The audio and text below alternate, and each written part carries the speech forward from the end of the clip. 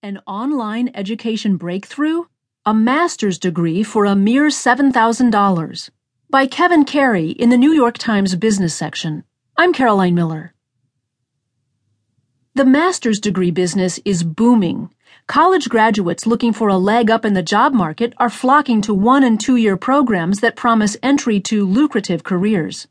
Top colleges are more than willing to provide them, for a price. Tuition for a 30-credit master's in